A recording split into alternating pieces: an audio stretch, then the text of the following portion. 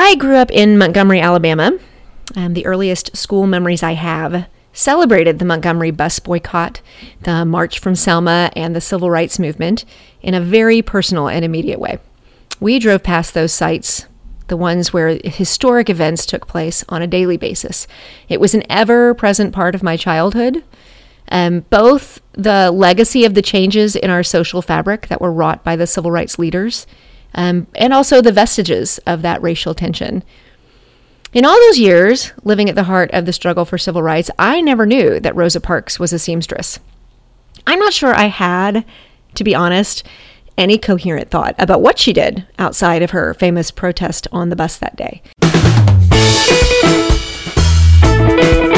Welcome to Whip Stitch, the podcast for thinking about sewing. I'm your host, Deborah Mobies.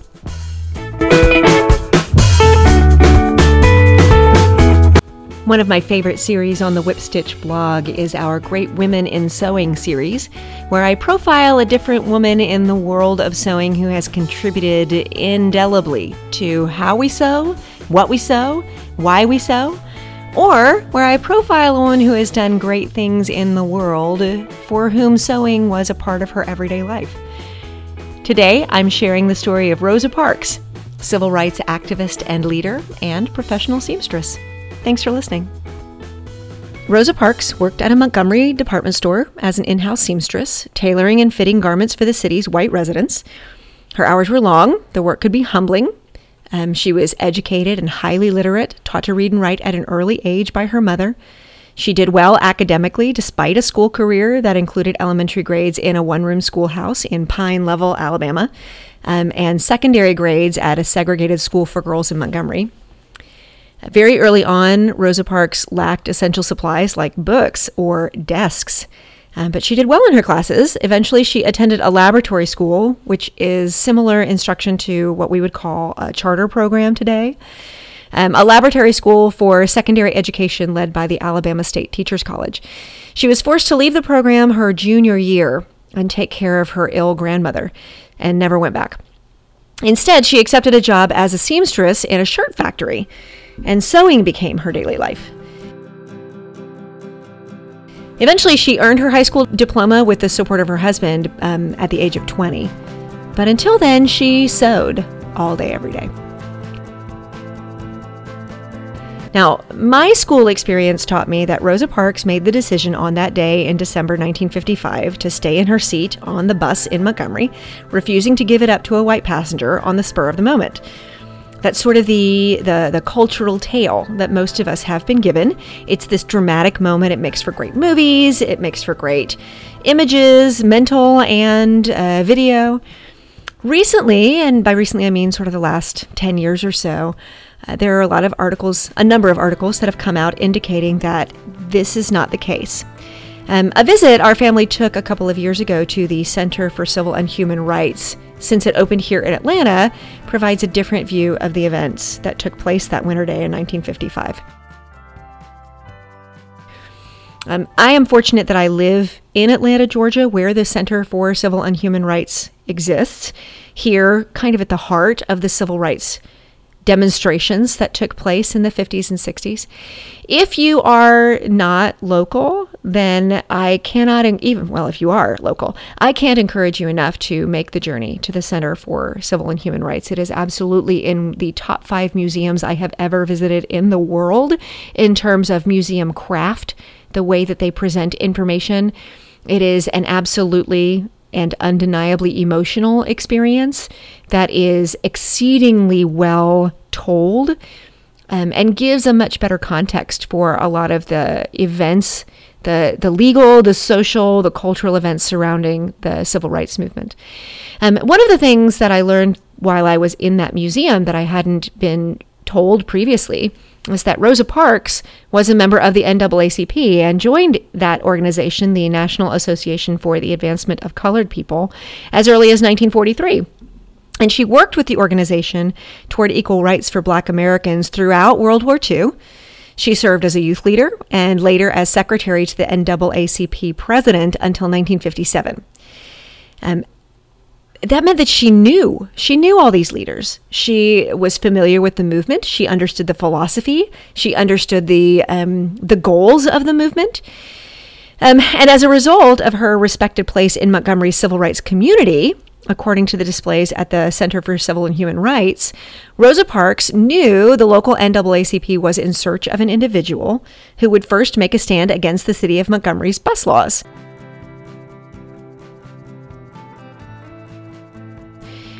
The laws permitted bus drivers to assign seats as they chose, a practice that had been interpreted by most of the bus drivers to mean they could require a black passenger to surrender their seat to a white passenger when other seats were full, regardless of whether those seats were in the colored section of the bus.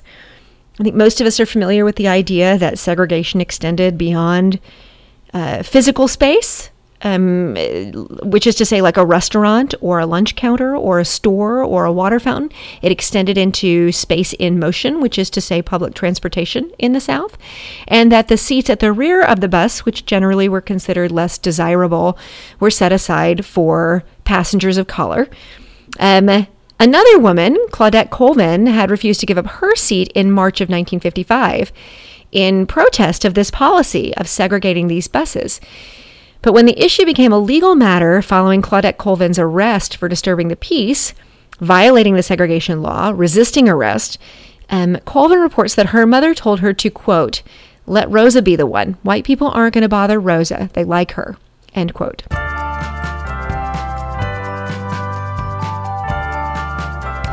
So the story that I'd been given, which was that Rosa had just had enough, and that day she said, "All done, no more," was not specifically accurate. In fact, there's a quote from Rosa Parks herself where she says, quote, "I had given up my seat before, but this day I was especially tired. Tired from my work as a seamstress and tired from the ache in my heart," end quote. So Claudette Colvin doesn't get a lot of credit for having done something similar previously. I do think it's super insightful, however, that even Claudette Colvin's mother indicated that in order for this movement to push forward, that the individual who took the risk and ultimately took the fall, because Rosa was arrested for what she did, had to be someone who would be acceptable in some way to the powers that be. I think Ruth Bader Ginsburg really understood that, in separate issues, of course, and really appreciated that it was incremental movement that helped the civil rights movement itself ultimately make strides in the United States. It wasn't big, flashy subjects of movies. It was small steps, and each one built on the one before. As a hardworking seamstress, Rosa Parks must have been, and some of this is me filling in the blanks, but Rosa Parks must have been privy to intimate moments with the white community in Montgomery.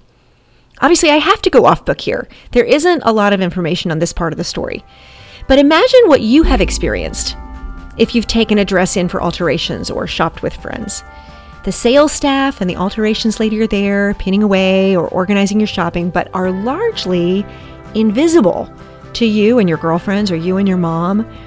If you've ever gone wedding dress shopping or prom dress shopping, if you've ever been a bridesmaid, your conversation continues in the presence of these service providers who take care of their work but stay out of the conversation. Which made me wonder, how much must Rosa Parks have seen in her role as a seamstress? And how familiar must she have felt to the white customers at the department store, the ones who saw her again and again and trusted her skill with the needle to have them looking their best? When Claudette Colvin's mother says that the white citizens of Montgomery liked Rosa Parks, I believe it was likely because they knew her personally through her work as a seamstress. They also knew her as a peaceful activist with the NAACP, but most of us who sew recognize that there is a level of intimacy bordering on camaraderie that comes from building a garment for another person. Rosa Parks didn't sit on the bus, launch the Montgomery bus boycott, which, if you aren't familiar, lasted many months. It was not a one and done deal. It finally forced the city to change the bus segregation laws in December of 1956, so a full year later. Rosa Parks didn't do that and galvanize civil rights activists because her feet were tired after a long day. While she did not take her seat with the plan of refusing to give it up, when she made the decision not to move, she did that with foresight, with intent, with thoughtfulness. She did that after hours of labor at her sewing machine. And she did it with full knowledge that she might lose her job as a seamstress at that department store, which in fact she did following her arrest. Not to mention receiving months of threatening phone calls and harassment. My point is, her actions weren't accidental. They were a response to years of being witness to injustice, and they changed our entire nation's attitude toward our Black citizens. Rosa Parks said herself, quote, "I had no idea that history was being made. I was just tired of giving up. I would like to be remembered as a person who wanted to be free so other people could be free." End quote. Another more famous quote from Rosa Parks is, "The only tired I was tired of giving in."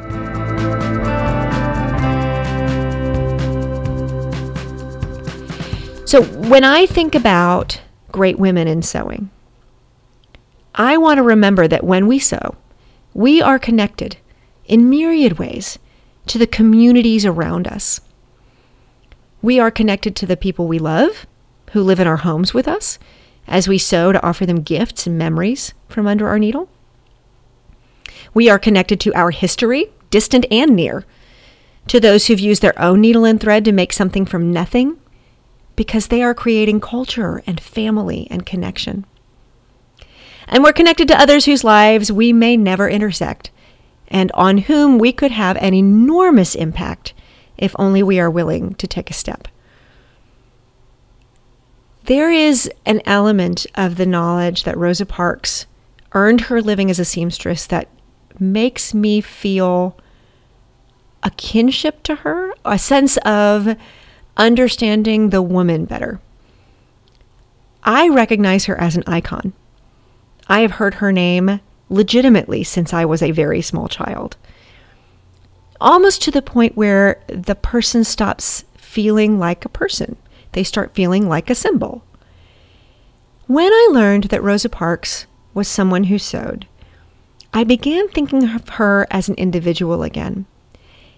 And I hope that I can express verbally how profound that difference is physically, viscerally, inside my body.